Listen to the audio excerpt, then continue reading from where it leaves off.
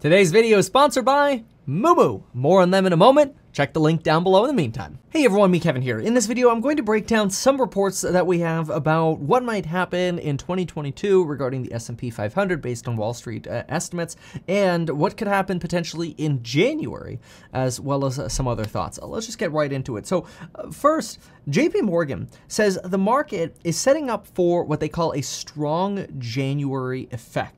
And this is an old Wall Street theory that calls for big stock gains in the early part of the year.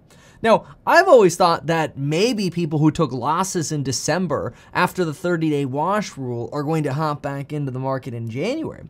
But JP Morgan says it's not just a typical sort of annual pattern, but it's that the current market is set up to look particularly good for, quote, high momentum stocks, as these stocks have experienced large sell-offs recently, but nothing has changed fundamentally.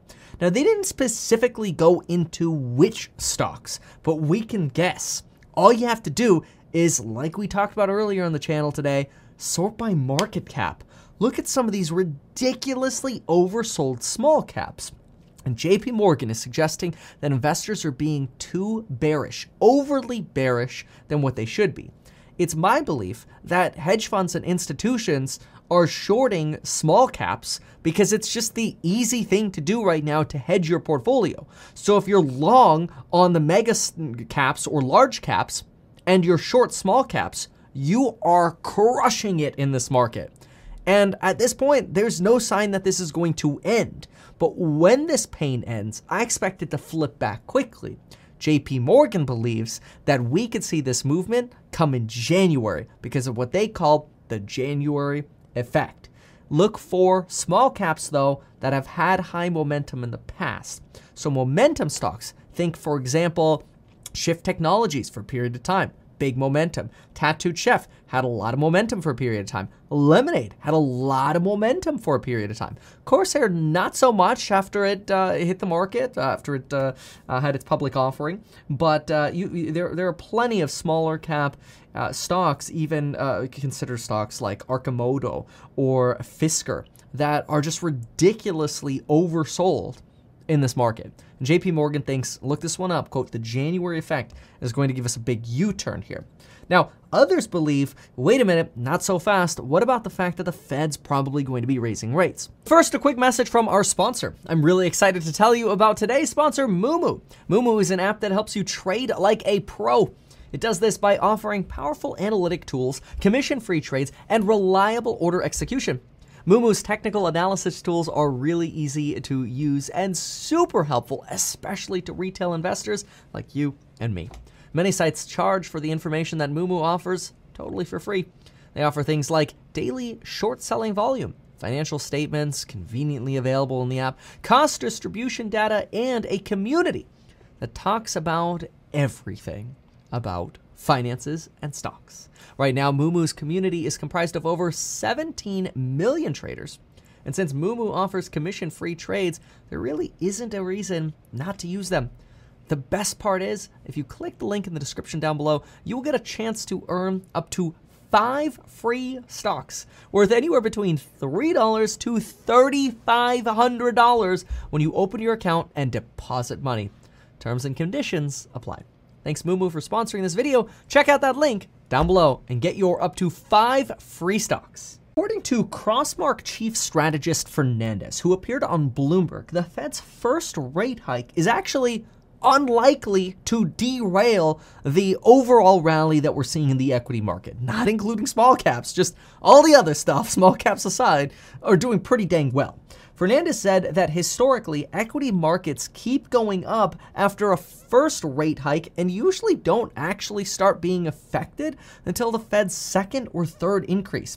Now, this is really interesting because if we look at the Fed's summary of economic projections, we know that we're expecting about 3 hikes in 2022. But the first one, with about a 90% chance, according to Fed futures, is expected to come in March.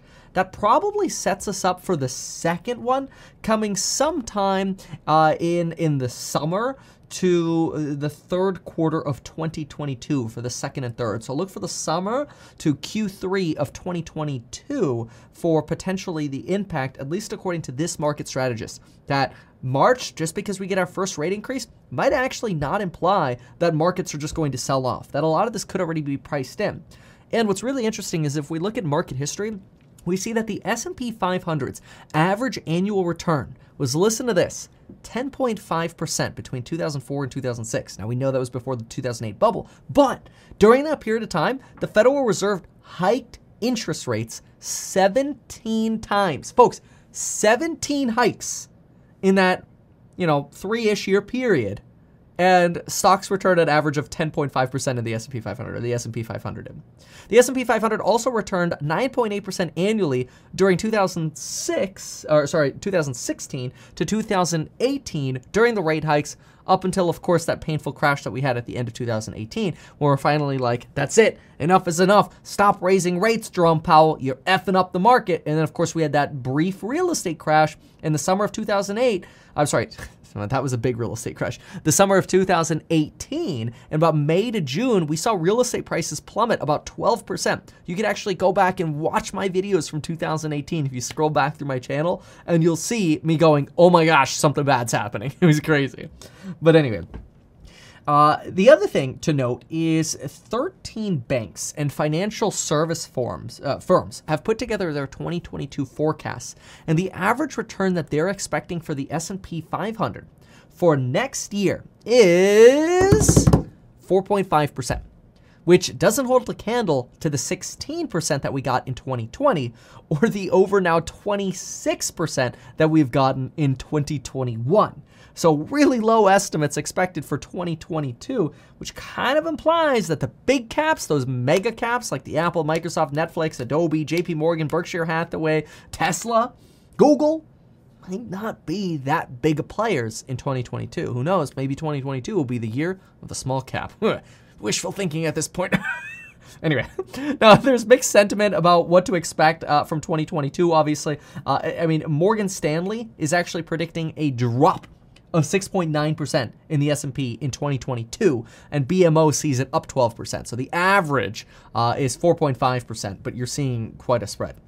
Now, Barron's has also recently come out saying that the options market is literally going nuts, that we've seen daily volume of over 50 million contracts. Compared to 21 years ago in 2000 during the dot-com bubble era, we had about 1 million contracts trade on an average day. We're 50x that. That's insane. And they're basically saying it right now feels like people are trying to buy lottery tickets, saying that people realize that all they need is a bullish call with an expiration date close to an earnings report, and then they nail it to get rich. And so this is dangerous. Remember, call options, especially on small caps right now, will bleed you dry. It is painful right now if you are holding small cap call options. It sucks. Okay, like a good strategy might be, not financial advice, close those and sell puts. Because so many people are buying puts on them, the premiums on sell puts are beautiful right now because everybody's shorting them. Anyway, BlackRock also published their 2022 outlook. By the way, I teach things like this in the programs on Building Your Wealth, link down below. And of course, check out that link for Moomoo, link down below. Okay, now, BlackRock published their 2022 outlook, and this was interesting. Now remember, BlackRock is one of the largest institutional investors in America. Their outlook is as follows. Positive year for stocks, negative year for bonds. They reiterated that we're probably going to settle with inflation levels above pre-COVID trends, so we're still going to be a little bit elevated on inflation, and that is why they favor equity over bonds, so stocks over bonds. They do recognize that we're going to be going through a little bit of a withdrawal period, though, of stimulus no longer coming towards us, and that they're expecting rate hikes, but they do think the Fed's going to be tolerant of inflation, much more tolerant than it has in the past, which kind of implies less aggressive rate hikes than like what we saw in 2018 when we led to that crash at the end of 2018, right? They do believe that the Fed's going to raise rates in 2022, but not as soon as the market is pricing in. They actually think the Fed's going to be a little bit slower. They're also expecting a muted policy response to inflation, just kind of a lot of wait and see. They do expect COVID strains, just future ones, and Omicron to delay but not derail the restart of our economy, they're saying. Short term, they think that any slower growth that we end up having right now will just lead to more growth in the future. So they're kind of like, we're sticking long equities. Like, even if things take a little longer, we'll be fine. We'll have those shares for the future, is what they're saying. They say that we're dealing with this unique series of events, which we really have no historic parallels for, that we have this unique restart with new virus trends and this weird central bank policy that we're going through. But they do prefer developed markets over emerging markets. They're not too confident in emerging markets. And if you look at emerging markets like Brazil, 10+% inflation, the currency instability in Turkey, kind of makes sense. So they're underweight on bonds for our market, but overweight equities. Like, in other words, more stocks, please, less bonds, and we're sticking to domestic in 2022. That's for BlackRock. They also mentioned that inflation is being driven by an unusual restart of dynamics of the supply and demand imbalances. Basically, like, hey, we still got massive demand, but we've got a lack of supply. But they actually expect a lot of the issues are going to resolve in 2022. Some companies aren't that optimistic. They're telling investors wait until 2023, which, if we do end up solving our supply chain issues in 2022, then that should be bullish for the stock market, because a lot of the stock market is not thinking that things are going to be solved in 2022. Thinks some things will get a little bit better, but not great.